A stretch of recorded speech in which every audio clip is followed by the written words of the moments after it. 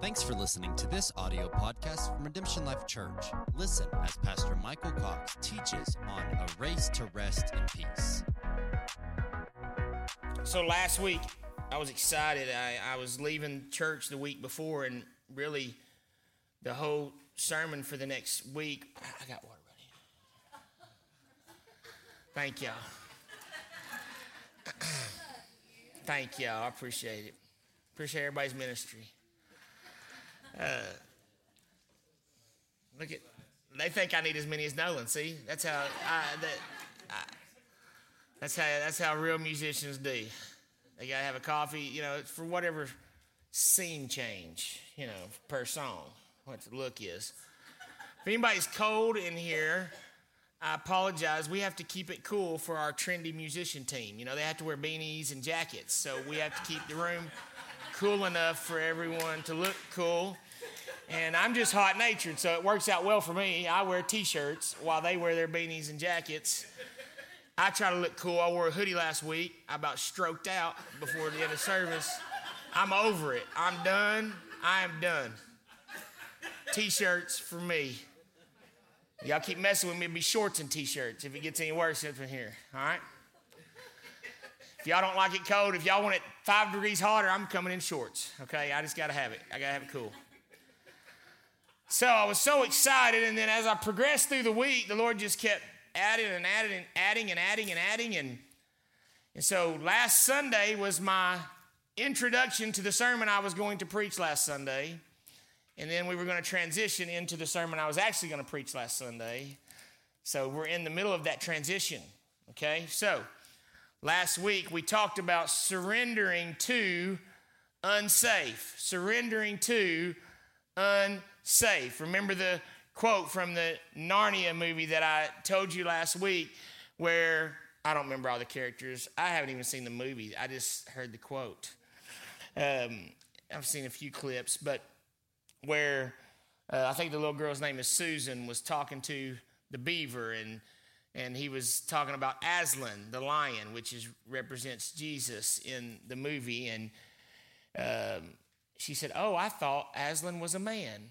And he said, "No, Aslan is a lion." She said, "I thought Aslan was safe." And he said, "Who said anything about safe? Of course he's not safe. He's a lion. But he's good." Right? And so God is good. Jesus is amazing, but he is not safe. And our attempts in life to remain safe will distance us from a God who is not safe.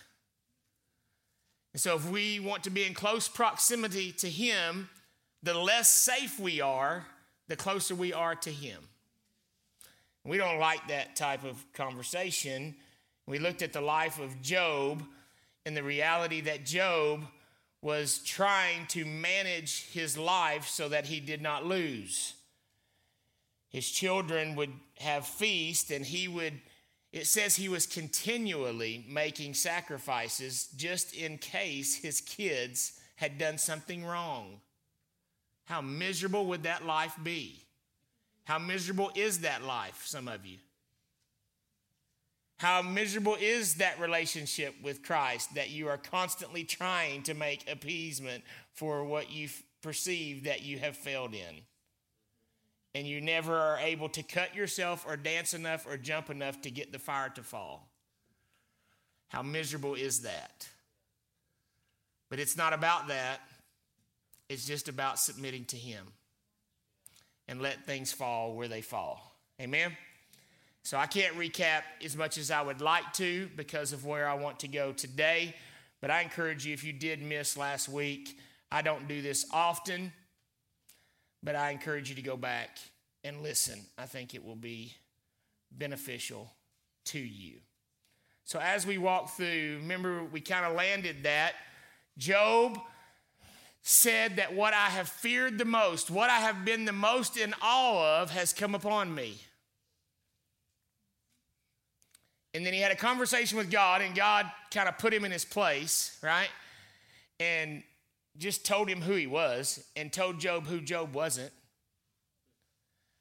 Because Job was still trying to rationalize with his friends why what happened might have happened, and think about how maybe it was him or maybe it wasn't him, or justify himself or whatever. It couldn't have happened because I'm this or that.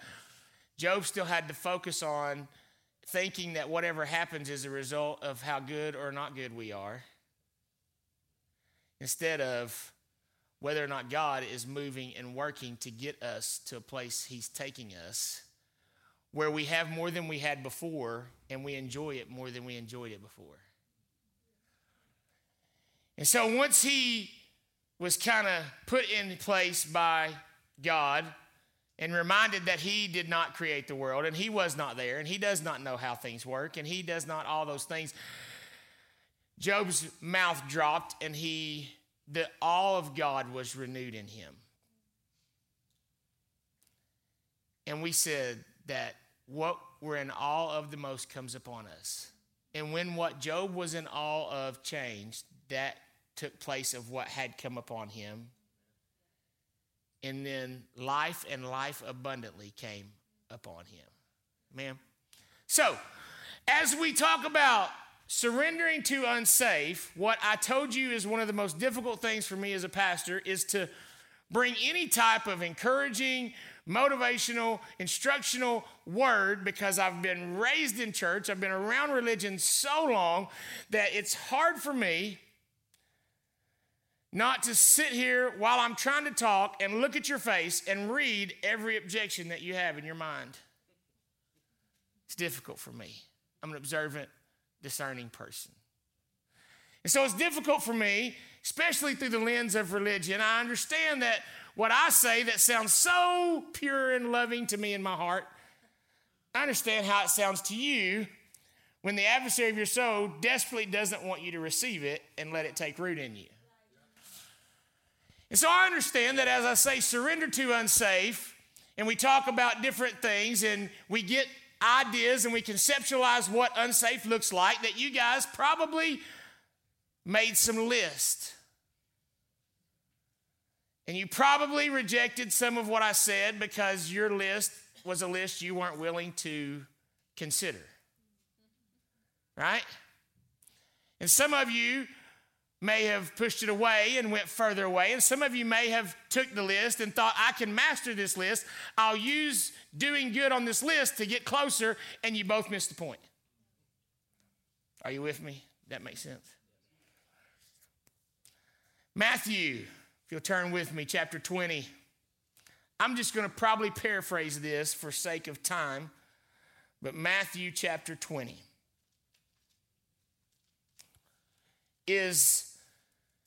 it starts out with Jesus saying, this will help you understand the way heaven's kingdom operates. This will help you understand the way heaven's kingdom operates. How many people want to understand how heaven's kingdom operates? So Jesus tells a parable, and I like to use modern day terms in this parable because I think Jesus used modern day terms when he told the parable, right? And so I've happened to be at Home Depot at 6 o'clock in the morning, and I have seen day laborers at Home Depot waiting to get a possible job for the day. This is pretty much the story of Matthew chapter 20. So this man needed work done in his field. He goes to Home Depot, and he sees these people out saying, well, they don't say anything. Everybody knows they're day laborers. And when you come to get your supplies, you can grab somebody and take them to work, and they'll go work with you. And so he sees somebody, and it's 6 o'clock in the morning. He says, hey, come work with us. And that person says, okay, what's the pay? He tells them the pay, right? And I don't even know if he tells them the pay. But anyways, he says, I'll pay you what is fit in the parable. I forget that part. I better look. Oh, my goodness. Let's see. No one hired us. Join my career, my vineyard. Yeah, that's what I thought. He didn't tell them at the beginning, okay? Huh? Verse 10 is the end. Oh, verse 2, he tells them? Yeah, that's what I mean, though. He just told them a day's wage. That's what I thought. So, come work. I'll pay you, right? And so, he runs out of nails. They need a new shovel. He goes back to Home Depot at 10 o'clock. There's still some people there. Man, nobody hired us. He's like, hey, you three come with me. I put y'all to work, right? They come in the game. 4 hours later.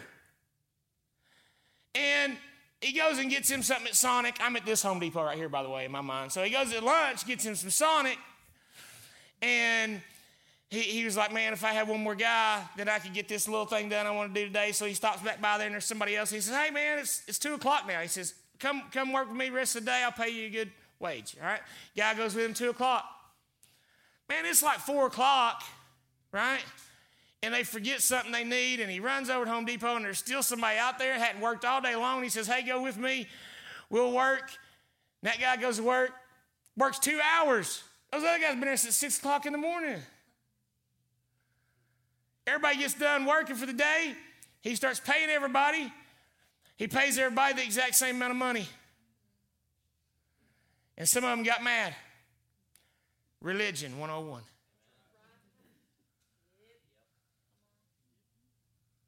Religion 101. What? You paid him the same as you paid me. What in the world does what I paid him got to do with you? Is what I paid you an acceptable wage? Yes. Oh, man, I was more unsafe than he was. I made a list, and I did dangerous stuff this week. Doesn't that give me some extra points? Don't I get to be the one that's closer? Didn't I perform well? Didn't I take that word and internalize it and put a yoke on myself and do really good with it? So don't I deserve more than everybody else? When we start trying to qualify and compare and justify and make sure we rob ourselves of all of the enjoyment and fulfillment and fruit of the labor, of the co-laboring with Christ. He invited you to come do a job. You felt like the job was worthy. You felt like he was worthy, and you went and you did it. And you're only dissatisfied when somebody else you think gets treated differently and better. When you get some blinders on. So it made me think, and so as I progressed through preparing for last week about being unsafe, I started thinking about this and thinking, man, there's some point where somebody's going to try to get off the chain and say that's a good place to stop. I love this saying. I don't know who the first person who said it is. I've heard Damon Thompson say it. You'll never get where you've never been if you always stop where you always stop. Even if it's further than everybody else around you. You hear me? We get an ending point in our mind, and pretty much every word we hear, every sermon we hear, every song we sing fits in the context of those parameters. Are you with me? Every one of them. Our pinnacle is the same pinnacle. And I hope they sing that song so I can, again, next Sunday, so I can go back to that place. I hope I hear another great word that will take me back to where I was before. Will get me reinvigorated and remotivated to at least get back to taking the ground that I used to walk in. We live in parameters. And so every time, and so we're thinking about safe, we're thinking about unsafe, we're thinking about what is risk, what is it to surrender. Remember, we ended last week with this, when we talk about being in all, Hebrews 12:28. Since we are receiving our rights to an unshakable kingdom, we should be extremely thankful and offer God the purest worship that delights his heart as we lay down our lives in, say, absolute surrender, filled with awe. For our God is a holy, devouring fire. Absolute. How does that fit in your parameters? How does absolute fit in your parameters? Have you been to absolute yet? Have you been to absolute yet?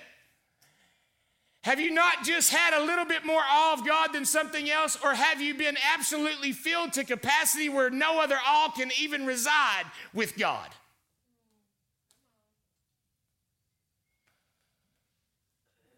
Because that's the only way to approach him, because he's a holy, devouring fire.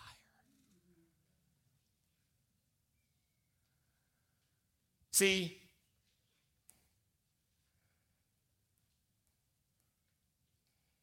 Moses. Let's go back to Abraham. We want to start comparing. We got to use the big dogs, right? Abraham put Isaac on an altar and was going to kill him, but he didn't. Moses led God's people. That's impressive.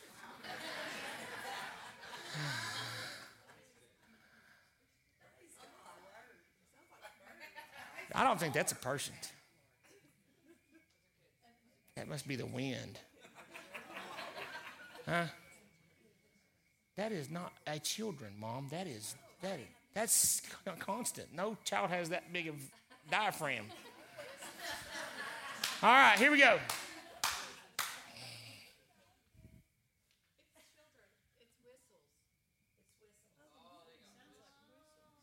I feel it's wind. All right, here we go. We got to get back on track. Tune it out. Abraham puts it, turn it out. Abraham puts his son Isaac on the altar and is about to follow through. Let me just help him.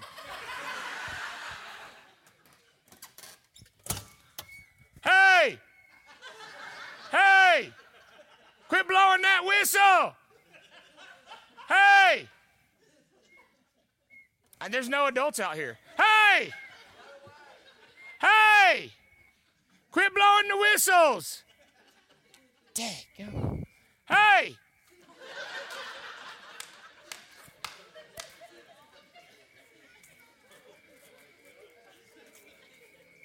Hey!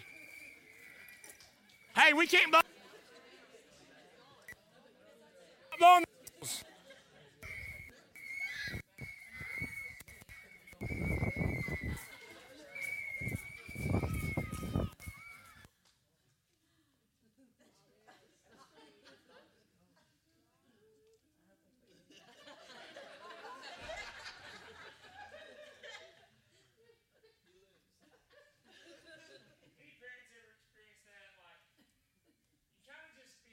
First, and then they ignore you.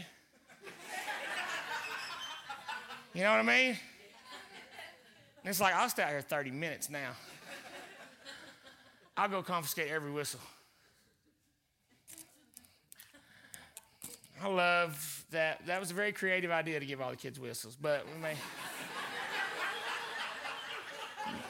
rethink that one. Abraham, Isaac, right? But he didn't. Moses leads God's people out of slavery, out of Egypt, right? See, he talks to a burning bush. It's pretty impressive. John the Baptist, Jesus says of John the Baptist that John the Baptist, of all the prophets before, is the greatest man that's ever lived. He said, but the least in this new kingdom realm is greater. See, here's the deal. The increase of his government knows no end. Soon as we reach the limits of our parameters and we're successful in comparing ourselves even to the greats, it didn't stop increasing. The opportunities for advancements didn't go away. See, the reward is not a destination, it's a person. And every time you get close to him, you see he's more holy than the last time you saw him. So if you think you're going to capture him, you're going to grasp him, you're going to contain him, you're going to impress him, then you're going to spend the rest of your life miserable. But the least in this greatest kingdom, the least in the kingdom is greater than the greatest one who's ever lived of all the prophets added up. See, because Abraham put Isaac on an altar but didn't kill him. But this cool, Jesus just tweaked the system. He made it where we can actually put ourselves on the altar, literally follow through, and die. The ante got upped. He made it where we don't talk to a burning bush, but we become a burning bush. Consumed by the fire of God. He made it where not only John the Baptist said, I must decrease so that he can increase. But we have an invitation to die. Not just excel in unsafeness and sacrifice, but die so that he can live through us. That's why now the least is the greatest, because it's no longer us who lives, but Christ lives in us. They didn't have that opportunity. We do, but it takes death. So what is the degree of unsafeness that is sufficient to meet the expectations of the kingdom? Absolute, complete, and total death. Not the line of death, not close to death. Don't I look more close to death than you? Don't I look more holier than you? Don't I look like I do less bad stuff than you? Don't I look da-da-da-da-da-da-da-da? You know what? Not only is there no comparison, there is no place of any type of success before it. The bad news is the only way that you can walk with him is in death. The good news is the only way you can walk with him is in death. Isn't that relieving? I don't have to get enough tickets. I don't have to get enough points. I don't have to compare myself to everybody else and make sure I did enough, because some people have some really good days. And my faith will be shaken on your good day because I'll start questioning whether I'm good enough.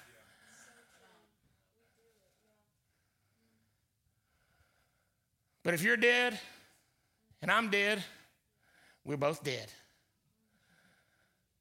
The entry level and the finish level are the same. It's death. It's complete and total death. Hebrews 12, 1, 2. Wherefore, seeing we also are encompassed about with such a great cloud of witnesses, let us lay aside every weight and the sin that's easily beset us, and let us run with patience the race that's set before us. Anybody ever hear this and get fired up to run? Make a new prayer journal? Make a new daily calendar? Write in some more prayer times? Now, you remember a few weeks ago I said, time is important. And things that I have rejected, I'm now holding sacred. But none of those things in themselves take the place of my death.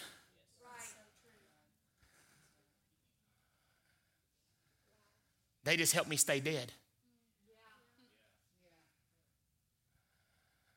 So it's a race. Paul says, I don't beat myself to get in shape for no reason. I do it to win a prize. Right? There's a crowd, man. There's people. This is serious. We're in a religious coliseum. There's Abraham is watching. Moses is watching. Yeah, they're watching because they couldn't do what we're doing. Do you hear me? They couldn't do what we're doing. I don't think y'all believe that sometimes. What's before you is more than anybody that you idolize in Scripture. Jesus said, greater things than me you're going to do.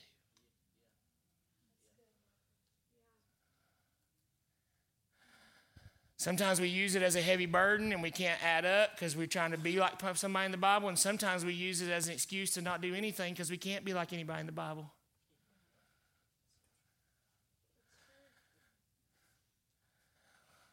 Let us lay aside every weight and the sin which easily besets us, and let us run with patience the race that's set before us. What is the race? Verse number 2, looking to Jesus, the author and the finisher of our faith. He's the only one that's past the finish line. So he's the only one that we can look at to see what's supposed to be happening. Look at him. He's the finisher, who for the joy that was set before him endured the cross. What is our responsibility? Get a glimpse of the joy and race to die for it.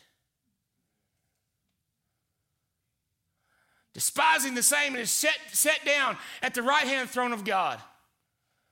The route to rule and reign is a race to rest in peace. The route to rule and reign is a race to rest in peace. That's our call. That's our journey. How quick can you get there? Rest in peace.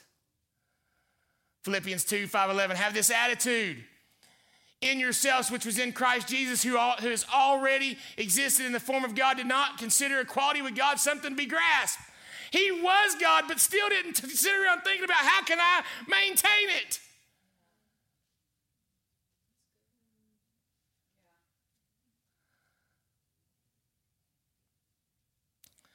That's what religion wants to rob us of. How do we maintain it? Dude, I ain't about all that stuff about trying to figure out how to grasp something. My assignment is to die. My assignment is obedience, even unto death. So even he was equal with God, he did not seem it to be something to be grasped, but emptied himself. Say emptied himself. By taking the form of a bondservant and being born in the likeness of men. Being found in appearance as a man, he humbled himself and became obedient to the point of death on a cross. For this reason also God highly exalted him. The path to rule and reign is a race to rest in peace.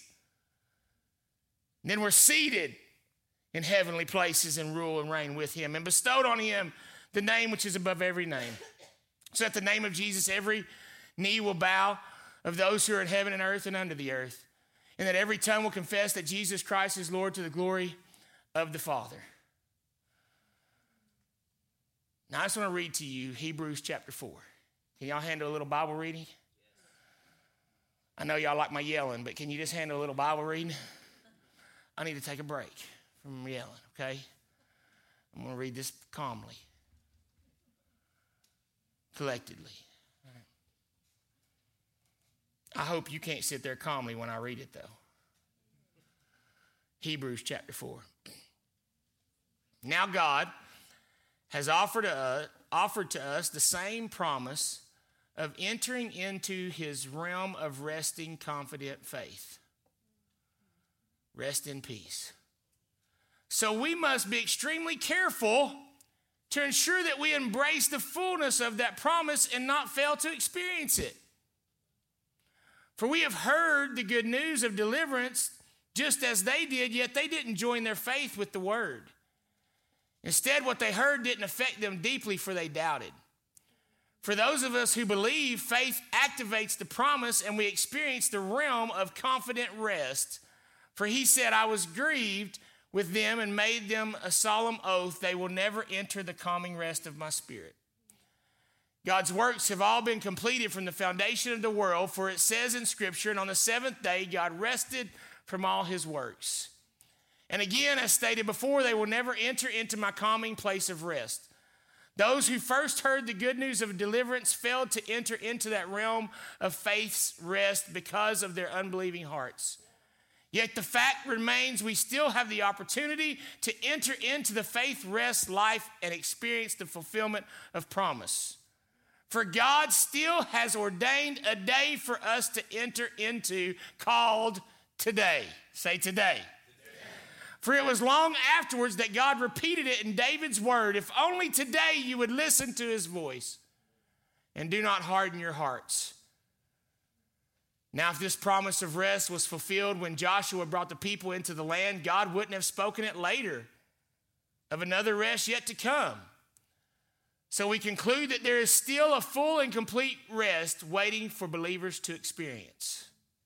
As we enter into God's faith rest life, we cease from our own works, just as God celebrates his finished works and rest in them. So then, we must give our all and be eager to experience this faith rest life.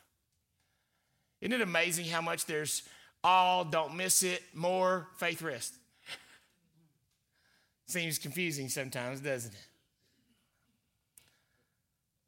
Where was it? So that no one falls short by following the same pattern of doubt and unbelief. For we have the living word of God, which is full of energy, and it pierces more sharply than a two-edged sword. It will even penetrate to the very core of our being, where soul and spirit, bone and marrow meet. It interprets and reveals the true thoughts and the secret motives of our hearts. We have the living word of God, which is full of energy, and it pierces more sharply than a two-edged sword.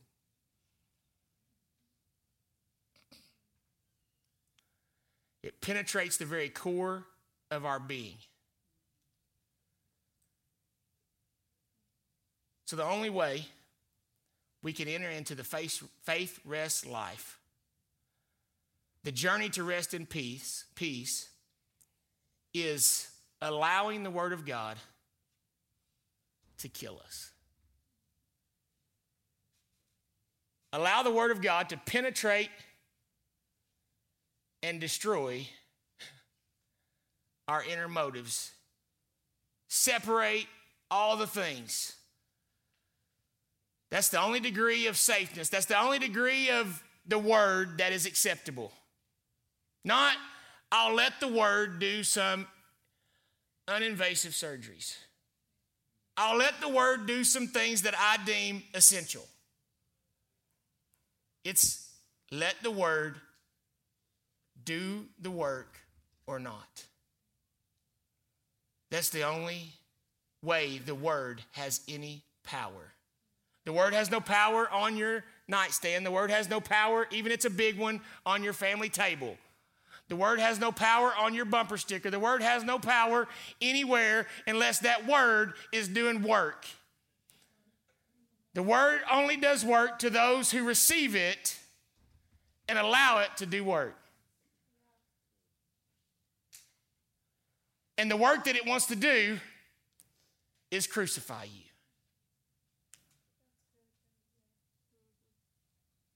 There's no safe way to approach the word.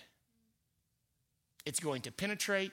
It's going to separate marrow from bone. It's going to do some stuff in there. Irreparable stuff.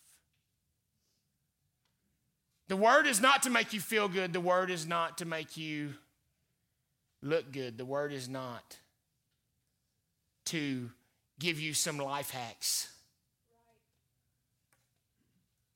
The word is to kill you. And it's the most beautiful death you'll ever experience. But do you want it? Do you want to die by the sword of his word?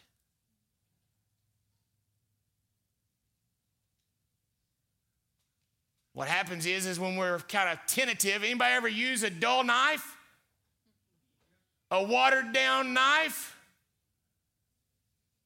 A knife that's tried to be presented in unsharp ways because we're afraid it might be too sharp. We get around and we've got a bunch of itching ears. We've got a bunch of people hearing the word all the time, and they're just getting hacked on by a dull sword. And I say it all the time. When I say something like that, somebody's like, yeah, we need to preach harder. No, that's the dull sword that's beating people, the harder preaching. The sword that's giving people life is sharp, and it's full of grace, and it actually is telling the truth, and it lets people be free. That's the sharp sword that we're so afraid of. The dull sword of religion has beat people half to death physically. The sharp sword of the Spirit is supposed to kill us completely spiritually so that we can be resurrected and reign with him. Now, where was I? There's not one person who can hide their thoughts from God, nor nothing that we do remains a secret. Nothing created is concealed, but everything is exposed and defenseless before his eyes. Defenseless. Come on, the language is not the language of a sword that has just come by to help you feel better about yourself. You've got to be defenseless against the sword. You've got to be unconscious against the sword. Die. Totally surrender. Let him put you in anesthesia so you do not fight back. And say, don't wake me up again until I am the way you want me to be.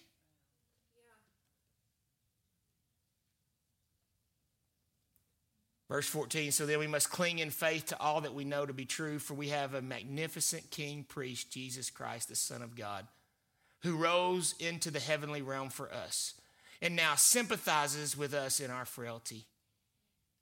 He understands humanity, for as a man, our magnificent king priest was tempted in every way as we are and conquered sin.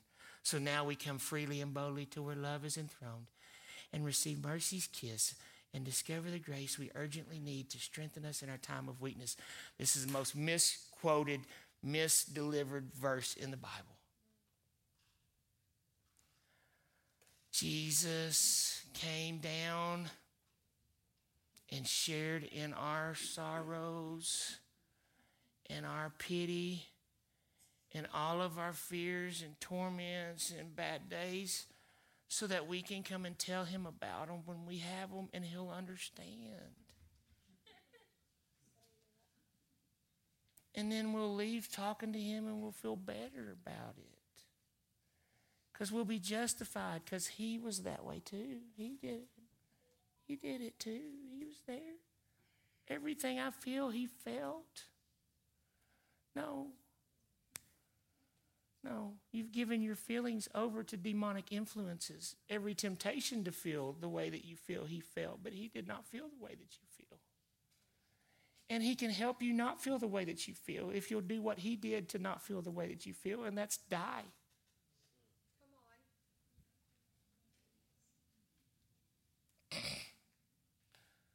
He understands humanity.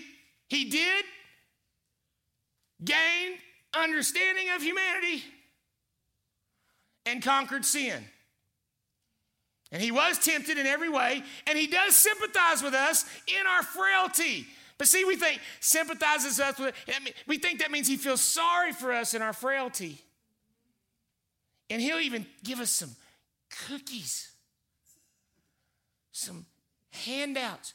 If we cry enough, if we fast enough, if we look sad enough, God will do little miracles.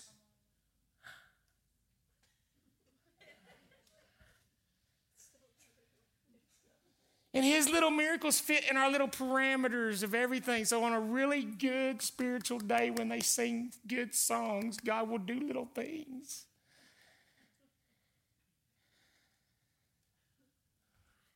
Because he sympathizes with us in our weakness.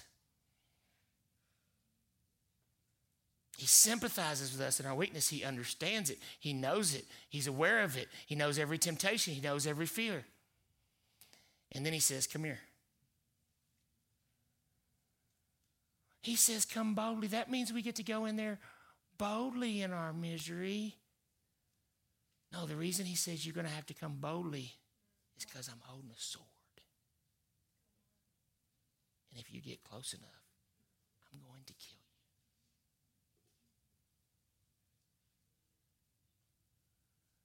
And you're going to love it.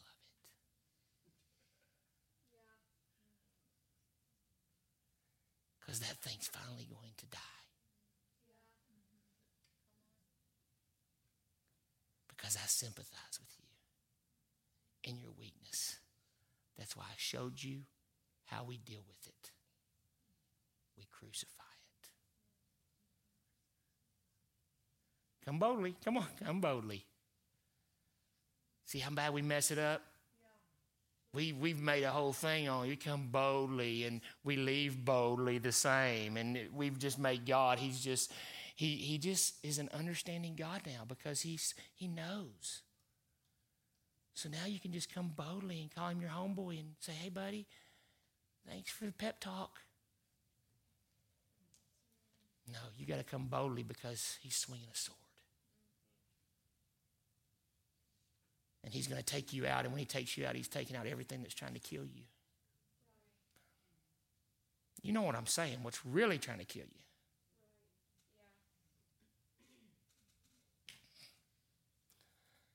Mercy's kiss.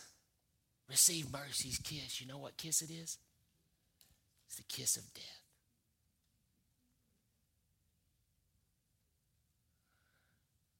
I wish I could just bottle up y'all's faces right now. Come boldly and let me kiss you with the kiss of death. If you want to be my lover.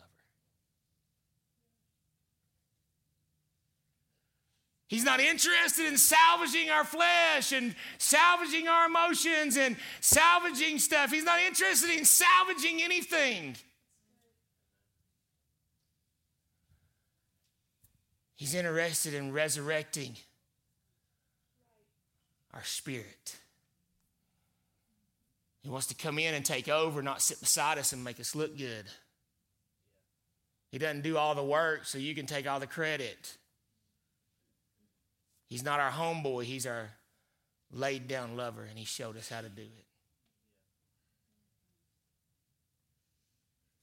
2 Corinthians 12:9, but he answered me, my grace is always more than enough for you, and my power finds its full expression through your weakness.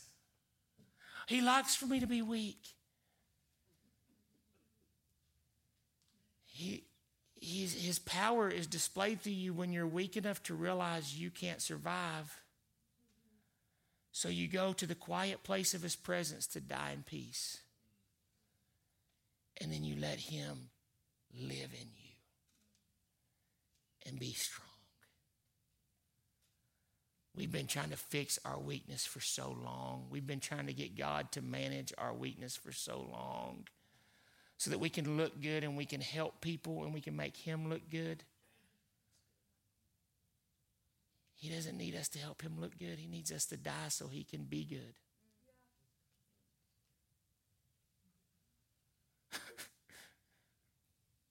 So I will celebrate my weakness, for when I am weak, I sense more deeply the mighty power of Christ living in me. There is no greater weakness, by the way, if we're measuring, than dead weakness. So if the weaker you are, the more he lives in you, then I would say that if you're completely dead, that's his full permission.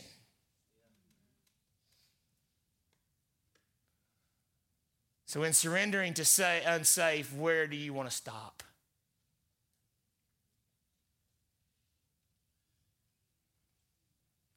I don't want to be in charge of anything in my life.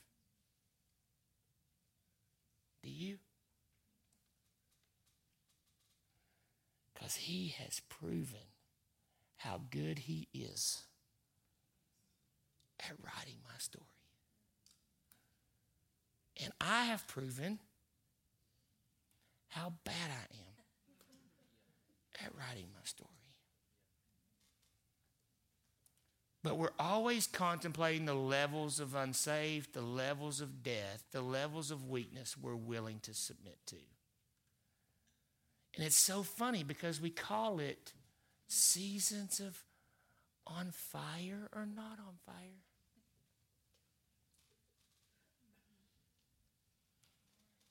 You're either alive, dead, or born again. You can't be alive and born again at the same time. That's like you can't go back in time, and be both there at the same time. You can't be both. Jesus in the garden didn't say, Lord, God, how can I die for their sin and not die? There's no way to do it. It's either die, be highly exalted, redeem humanity, or live. That's the only choice. For us, it's either die, be born again, rule and reign with him forever, or live and try to maintain all of our issues.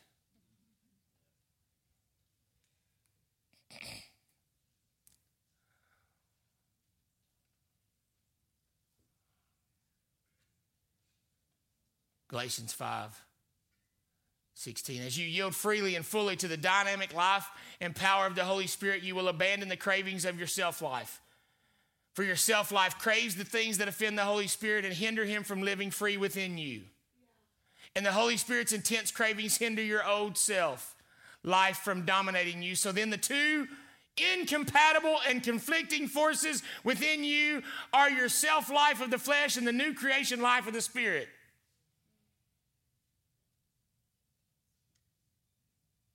It's not cartoon people on each shoulder. Some of us are trying to decide each day, minute by minute, which way we're going to go. They're not compatible.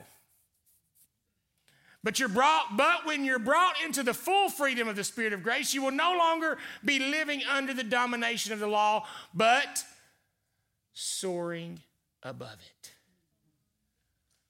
If you want to fly, you got to die.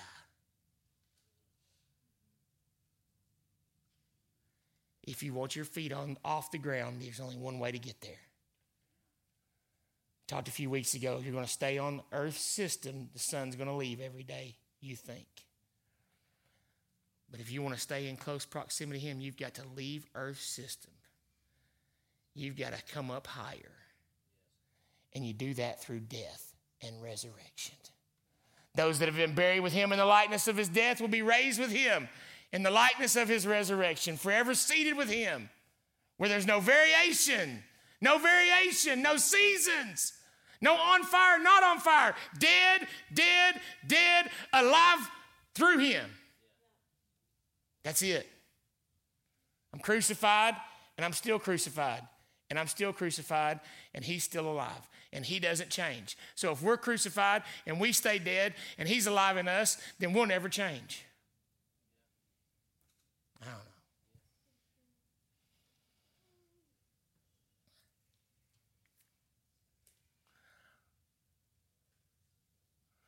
If you read on through 19 through 23, for sake of time, it's talking about self-life and it's talking about spirit life. But verse 24, keep in mind that we who belong to Jesus, the Anointed One, have already experienced crucifixion. For everything connected with our self-life was put to death on the cross and crucified with the Messiah. We must live in the Holy Spirit and follow after him. Now, I want you to go back to Galatians 5 real quick. So, the Holy Spirit's intense cravings hinder your old self-life. For your self-life craves, verse 17, Galatians 5:17, for your self-life craves the things that offend the Holy Spirit and hinder him from living free within you, okay? I'm going to take probably another sermon. I should separate this and I'm going to do it real fast.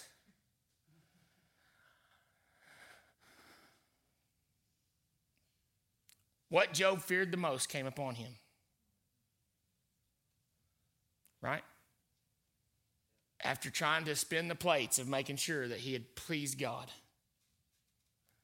what he feared the most came upon him. After he got a revelation of the nature of God, what he was in awe of, what he feared changed, and then what he feared the most came upon him. Whenever what we fear the most in the world comes upon us, it looks like loss. Whenever we fear the most what is in the kingdom, it looks like increase. What about Jesus? Jesus, when he was baptized by John the Baptist, at that point had done nothing for God. Done no miracles. Done nothing great for God to be real excited about and say, wow. Yet he came up out of the water and the Father said, this is my Son in whom I am well pleased. When he came up out of the water. He had done nothing. All he did was went in the water. All he did was die, and that's all it took for the Father to say, I'm well pleased. Same thing for us. Submit to death. Jesus died on the cross when he died in the water. That was his deciding moment. Obedience is obedience. He was obedient. He just kept being obedient. So one act of obedience is the same as any other greater act of obedience. So when Jesus says, yes, I must be baptized, you must baptize me, then he was saying, I'm dying on the cross. Obedience brings favor. Not striving in works, just obedience, even unto death. You know what else it brought? John the Baptist had been told that one day there'll be a man. You'll baptize him and the dove will descend and the dove will remain. Dove is a symbol of the Holy Spirit.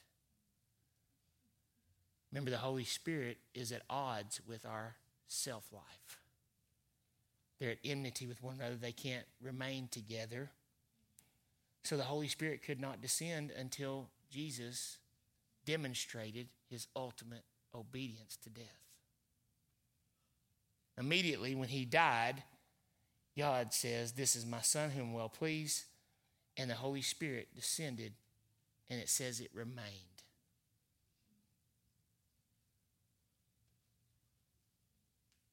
I've even heard sermons, how do we make the dove remain? Those sermons sometimes make me tired. I contemplate how the rest of my life I'm going to keep the bird on my shoulder. And it makes me feel like Job. But do you know a shoulder that a dove will never be scared off of? A dead shoulder.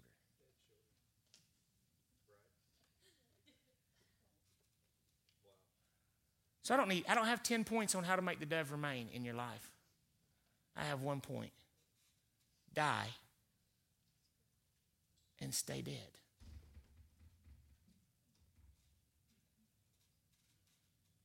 And what you fear the most, come on, look at God.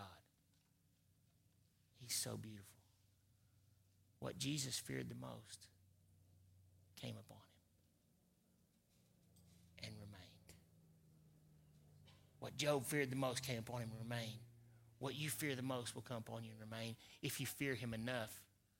If you're in awe of him enough, you'll never want to get up out of the grave and take back over because you'll be so in awe of him. And you'll be reminded, oh, I don't have a clue how to do any of this. I better just stay dead. And the Holy Spirit will remain. Because he's at enmity with you. You get back up again, he's flying, right? Right? Because that old life, he hates it and he will leave.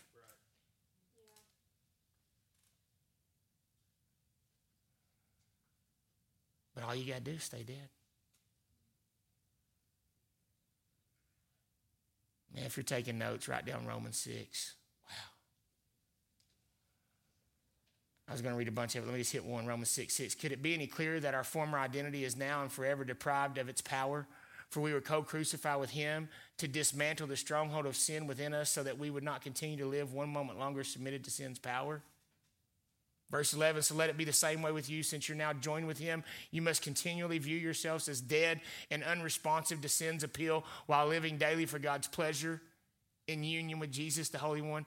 The joy that was set before him is what we're now living in, and it's the joy that's set before us. We get to join him in the joy that's set before us. All we have to do is be dead like he's dead, and then we get to live with him like he lives with us. Verse 14, remember this, sin will not conquer you, for God already has. You can't be conquered by something if you're already conquered. I'm not my own. You can't take me over. You got to talk to the people who own me. We're trying to fight off sin all the time. You don't have to fight off sin all the time. Let sin talk to your owner. You're not governed by law, but you're governed by the reign of the grace of God. 2 Corinthians 4, verse 10, we continually share in the death of Jesus in our own body so that the resurrected life of Jesus will be revealed through our humanity. We consider living to mean that we are constantly being handed over to death for Jesus' sake so that the life of Jesus will be revealed through our humanity. So then death is at work in us. Death is a good thing.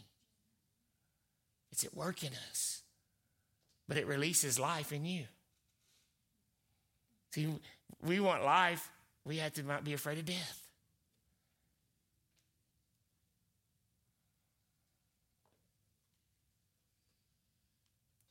Matthew 10:28. Golly. Matthew 10:28. Don't be in fear of those who can kill only the body, but your soul. But not your soul. Fear only God, who is able to destroy both soul and body in hell. You can buy 2 sparrows for only a copper coin, yet not one sparrow falls without the knowledge of your Father. Aren't you worth much more to God than sparrows? So don't worry, for your Father cares deeply about even the smallest detail of your life. Don't fear who can take your body, but the one who can take your body and your soul. A lot of times many people say, oh, this is Satan, man. You should fear Satan. You should fear Satan. You should not fear Satan. Ephesians 6:11, put on God's complete set of armor. Nolan, will you come up here? Play. I'm going to abruptly and immediately, I'm arrested. I'm stopping now. I will not miss this moment that I think we're destined for today by talking too much. I must die right now to what I thought I was going to say today.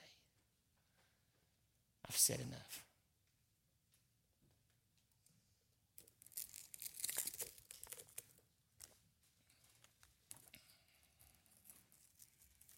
Play that video clip real quick before he starts playing.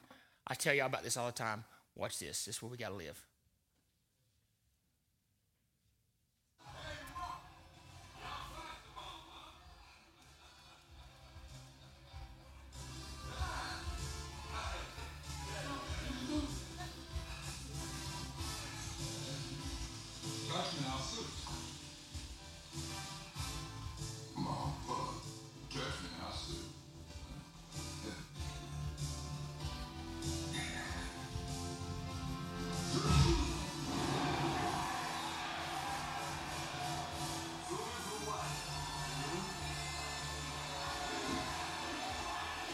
Sue me for what?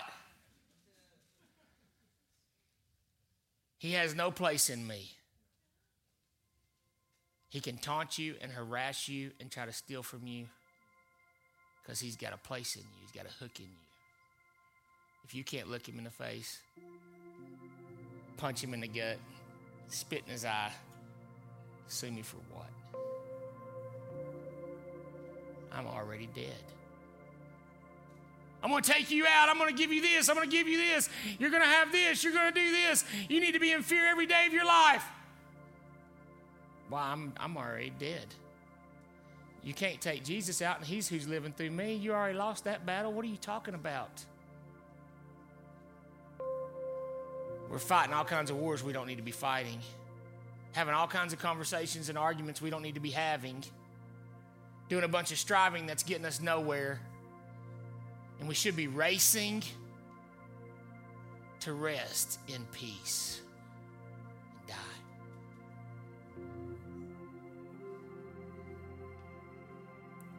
I beg of you to stay with me. I know I said I'm not talking anymore, and I'm not talking anymore, but we're going to do something. And I beg you to forget about the time for a moment. This is an invitation. And embrace this moment.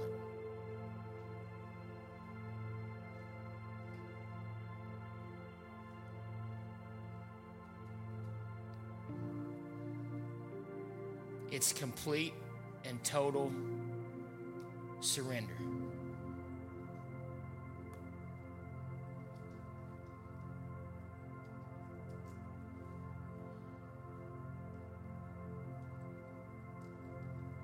And it's so peaceful. It's so peaceful. You guys have that audio? Somebody called me last month and was praying and gave me this word. It's actually Darlene's son-in-law. It's Padre Rick's son. And he called me and he gave me a word that the Lord gave him. And I want them to play it right now. I asked permission from him. Play that real quick.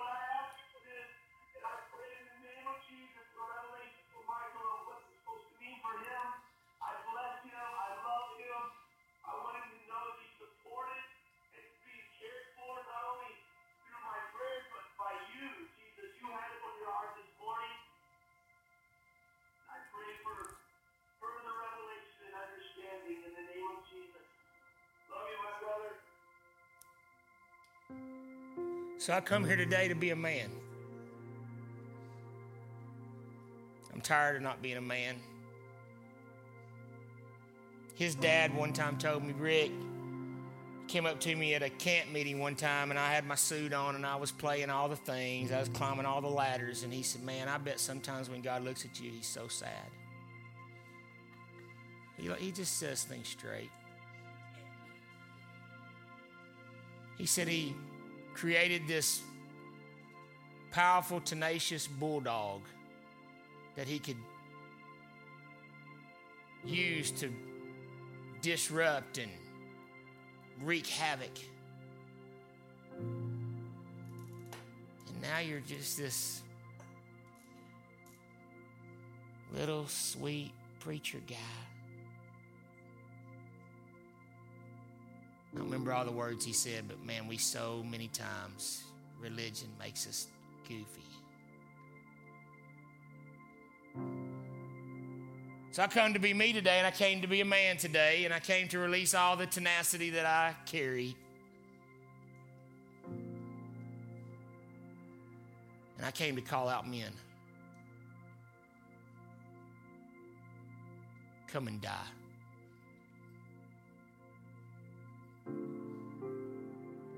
I believe this. There's a revival of men. I can't wait over the coming weeks to share a little bit more that just dropped today, this morning, about this. But there is a revival of men. It's tied to this man, Paul Bradbury in Montana, that I love so dearly, and his family. But I believe that a small part of it, I don't know what part of it, but I believe that I am carrying a revival for men. Not because I did such a great job spinning the plates, I don't know why, but I know that it is there. Maybe it's just because I will be a man. Would everybody stand up with me today? I'm putting on your notice, men. No, I don't mean like in the coming weeks. I mean like in the next 5 minutes, I'm about to ask you to be a man. I'm about to ask you to lead this congregation today. Today. Not, that's a cool sermon, we'll get pumped up. No, I'm getting ready to ask you right now in about 3 minutes to be a man and lead this congregation in laying down your life. Because that's what the Holy Spirit showed me happening today. So men, I want everybody else that will to fall in, but I want men. I want you to lead this body today. They're going to sing a song about being a laid down lover, being totally surrendered, totally sacrificed, totally dead. And I'm asking for men to step out from where you are, and I want you to lay down, prostrate on your face on the floor as low as you possibly can, and eat dirt and show your family and show this body a symbol of what it means to be dead. And I want you to lead us. And I'll lead you. You don't have to if you're uncomfortable. You don't. But let's go. Men, move. Men, let's lead. Men, let's lead. Guys, sing that song. Everyone else, just follow in. Anybody that will today, would you just lay down, totally surrender. I'm tired of the games. I'm tired of stopping where I've always stopped. I'm tired of trying to, is this enough, God? Is this enough, God? Is this enough surrender? Is this enough sacrifice? Is this enough territory to give you? Is this enough? Is this enough? Come on, today, say, I'm no longer negotiating. I'm no longer trying to see how much I can keep and how much you can help me with my weakness so I feel just enough good about myself to feel like a man. Today, I say I can't be a man. I'm not enough, but you're enough. So I'm done. Men, will you lay down and be done? Be done.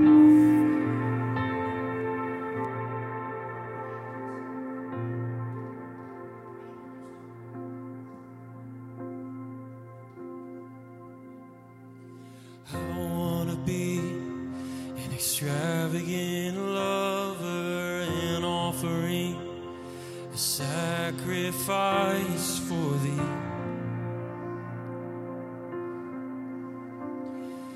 I find in you my passion and pleasure till I am consumed with the spirit of burning.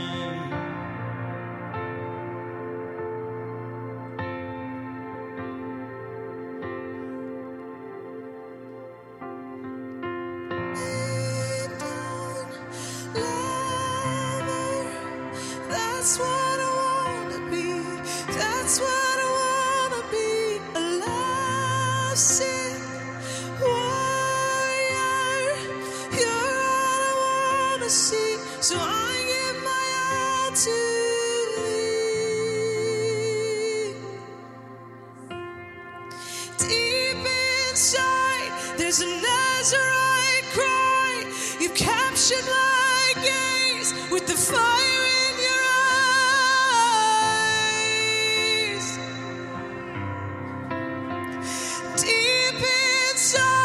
There's a Nazarite cry.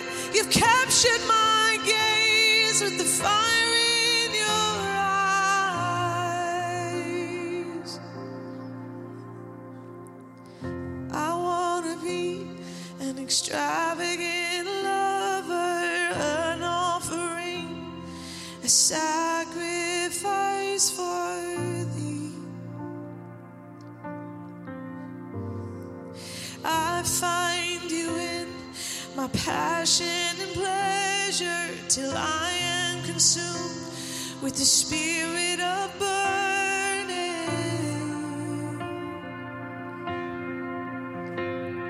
A laid down lover, that's what I want to be. That's who I want to be. A lovesick.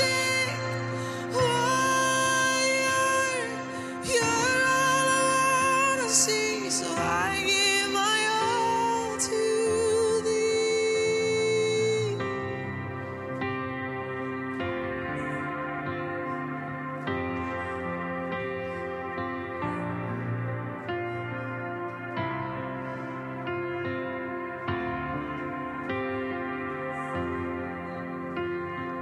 Deep inside, there's this Nazarite cry to get lost in your presence. See the fire in your eyes. Deep inside, there's a child inside. Song to see the Father's eyes and get lost in your love for me. Lost in your love for me.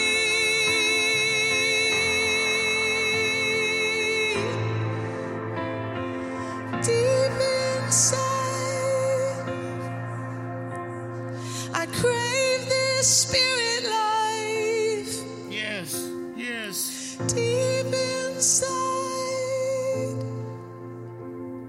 I crave to be crucified, to lay down my life, to lay down my life.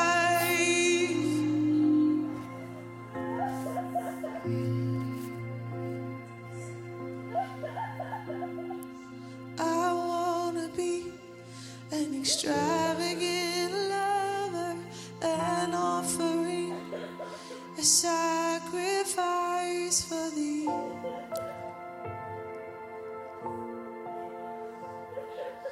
I find you in my passion and pleasure till I am consumed with the spirit of burning.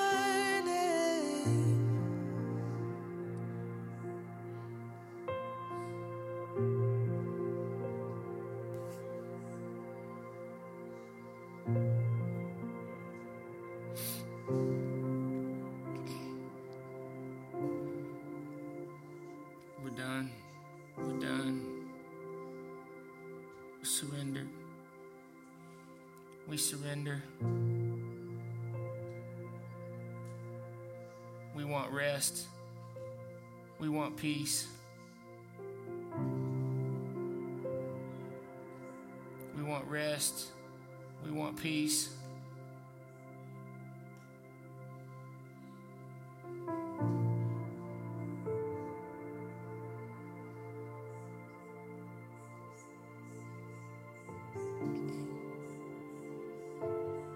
Let the taste of this today linger. Let the taste of this linger. Let the glimpse of freedom. Let the glimpse of freedom. Let the glimpse of being laid down. Let the taste of peace, the goodness of peace and rest that we encounter just laying on the floor in complete defenselessness, in complete surrender, in complete sacrifice. Let us be hooked. Let us be grabbed. Let us be absolutely owned and possessed by this feeling, this encounter, this reality of complete surrender. Let us never be able to go back. Let us find nothing else that fills any source of any fulfillment.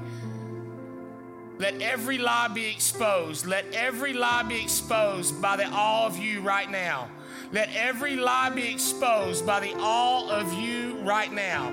Let every false freedom be exposed right now in this moment of true freedom as we lay on our face. Let every other lie be exposed. Let every other false freedom be exposed right now. False fulfillment, the allure of self-life. Right now, let it pale in comparison. Let it not even be mentionable in the weight of your glory. Let every precedent be broken. Let every parameter be shattered.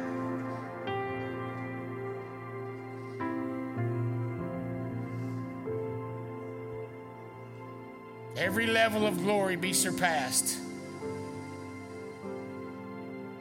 Coming up higher as we go down deeper. Till there's absolutely nothing left of us. And it's all you. As for me, it's only Jesus that's alive.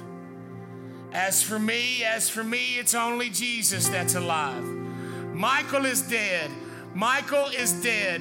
Michael is dead. Michael is dead.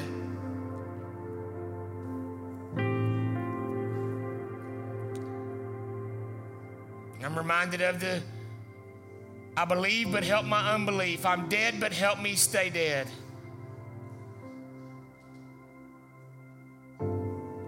I'm dead, but help me put to death the desire to not be dead,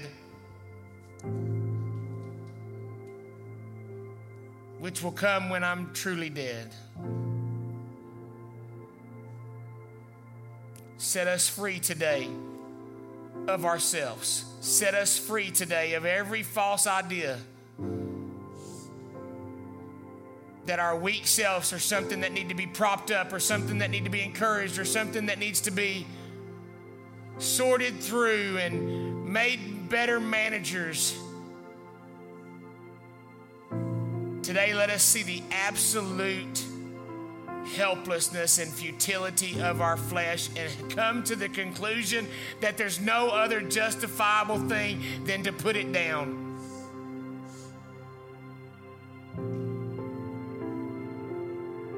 It's the only reasonable solution. It's the only reasonable course of action is to surrender our entire life and put it down. And then our worth be shaped in lieu of who you are and who you've created us to be as we joyfully embrace the fulfillment of life with you, resurrected life with you. Let death become natural, our natural course, our first course. Let us no longer spend 3 days, 3 hours, 3 minutes every time the possibility of death to our flesh arises by trying to think of ways to avoid it. But let us come boldly to your throne, quickly and boldly. When we feel the self-life attempt to rise up, let us come quickly and boldly to the one who knows us, the one who has been tempted in all ways, the one who knows just what to do and has demonstrated and showed us how to deal with our flesh. Let us run rapidly the race to rest in peace. It's imperative, and it must be done expeditiously, and continually.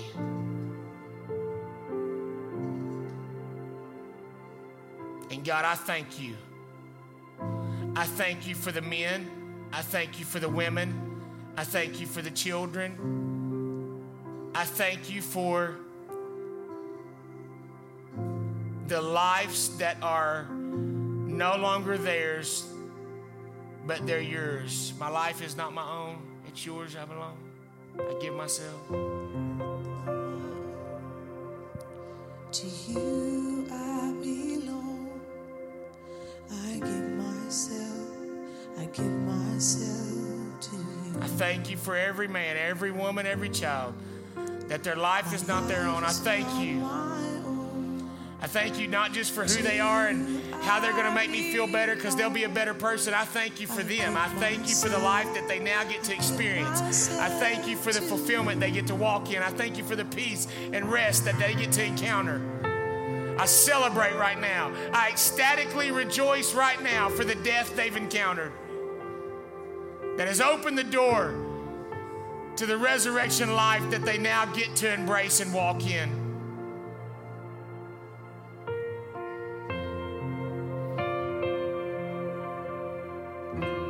Our lives are not our own. We give ourselves to you. My life is not my own. To you I belong. I give myself to you.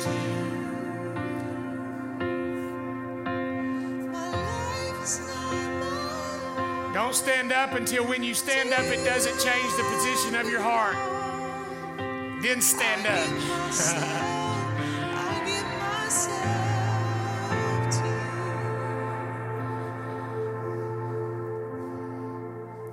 I give myself away. We'll just end in worship today. Surrender today. I give myself away so you can use me. I give myself away.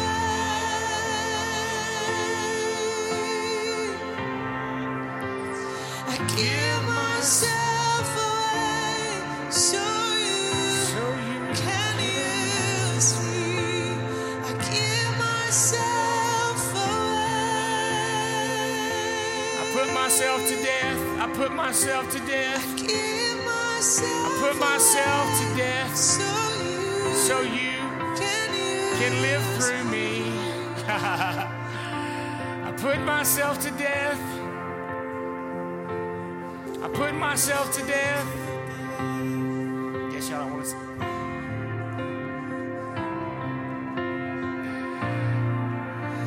I put myself to death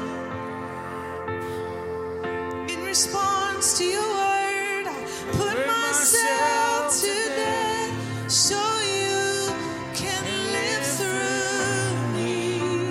I put myself to death. I put myself to death. You know how you put yourself to death? You just come boldly into his throne. He'll take care of the rest. Give myself away. Give yourself to him. He'll take care of the death part. Put your life in the hands of a loving Father, of a fierce warrior, of a passionate lover, and he will hook you up with the most beautiful death and the most extravagant life.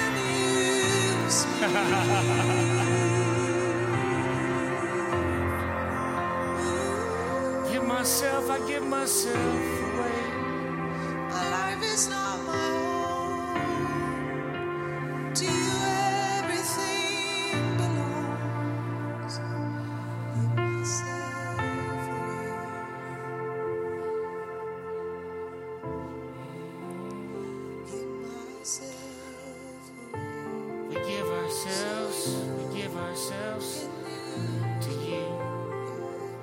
Do what you want with us, but we already know what you're going to do. You're going to pierce us because you love us.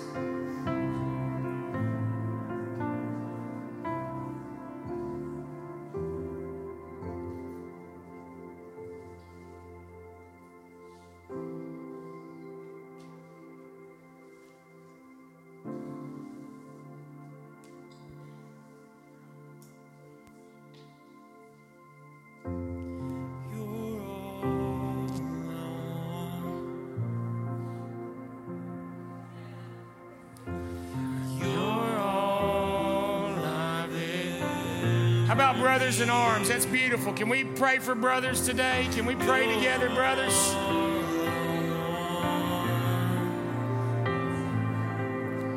Beautiful. Beautiful. Beautiful.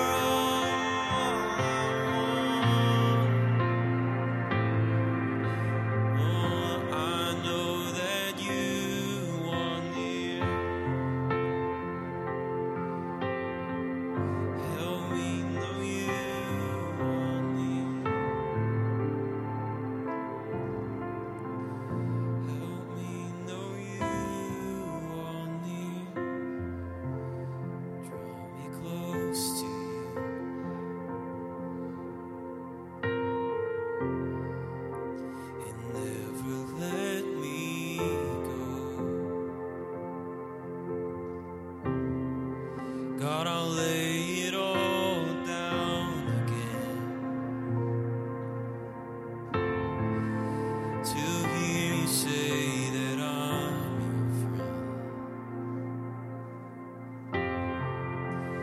You are my desire.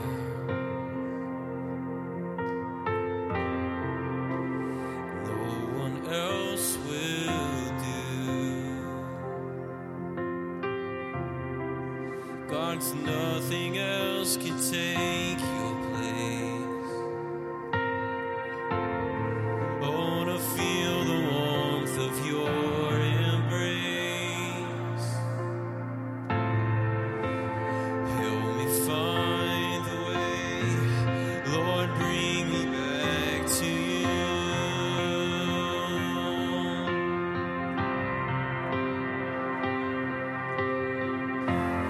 You're all I want. You're all I've ever needed, and you're all I want. Help me know you are near.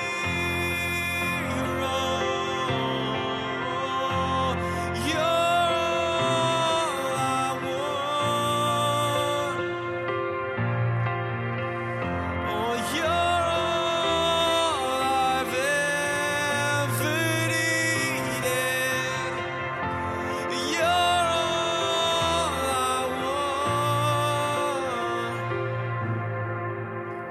Help me know you are near. Those of you that are left and those of you that believe in the power of prayer and healing, Kenny Loveday, one of our elders here, he's not feeling well this morning and he thinks he has a cold, and so he didn't want to come in and possibility of getting anybody sick. But his uncle went in for surgery last week. They found out that he had COVID, so I'll put that off. Then they also, through some tests, found out he had cancer, just things they weren't even expecting. And so he desperately needs a miracle. And so Kenny's grandmother actually made a pillowcase and embroidered it, whatever it's called, I don't know. But so it's going to serve two dual purpose. She wants to give him this pillow cloth, but they want, I don't remember exactly how he said it, but they've seen us, know our church, and somehow believe that our church is a church that believes in the power of prayer and wants us to pray for this cloth as they take it to him. And we don't have time for a theological discussion, but let me just tell you, Paul sent cloths that were prayed over and people were healed, okay? And so we're going to believe that. It says, call for the elders of the church and let them anoint you with oil and pray over you. So we're going to anoint this cloth today. And I would like some elders of the church. You don't have to be official elders of the church, but elders of the church that believe in the power of prayer and healing. I want us to pray over this today. We've got to get a new bottle. This one doesn't work. And so anybody that will come up. Tiffany, you actually take this, please, and hold that down there. And we will pray over this cloth. Just as many as can. If you want to stay in your seats, if you will, stretch your hand. His name is Philip Terry. So God, we just stand in right now for Philip Terry. We anoint this cloth just as if we were putting our hand on Philip Terry's head right now, as your word instructs us to do. We lay hands on the sick, and it does not say they might recover. It says they shall recover. And so we call forth healing right now for Philip Terry's body. I curse every abnormality, every cancer cell. We curse you, shrivel up and die in Jesus' name. Lungs function properly. COVID, we ban you from Philip Terry's body. COVID, leave Philip's body. Let his lungs function properly. Let his life be restored. Let breath and blood invade his body in Jesus' name. Strength and health be restored. We join our faith with his, and he believes God for healing. And so right now, we join our faith. We come into agreement, and we put principalities at flight in Jesus' name. And we release the kingdom. Whatever's bound on earth is bound in heaven, and whatever's loosed is loosed. So we bind this infirmity and infection and cancer and disease, and we loose the healing virtue of God, paid for and purchased by his own son on the cross. We release the stripes right now that paid for cancer. Right now, we just exact those. We take what's already been provided, and as ambassadors, we receive from heaven the price that was paid for cancer, and we right now apply it. We right now apply it. We right now possess it. We take something from another realm, and we drag it into this one, and we position it on Philip Terry right now. Healing in Jesus' name. Wholeness in Jesus' name. Thank you, Jesus. Thank you, Jesus. Thank you, Jesus. Thank you, Jesus. We give you glory. We give you glory. We give you praise. We give you praise. So be it. So be it. It is done. Thanks for listening to this audio podcast from Redemption Life Church. Be sure to stay connected with us on Facebook, Instagram, and Twitter @Redemption Life.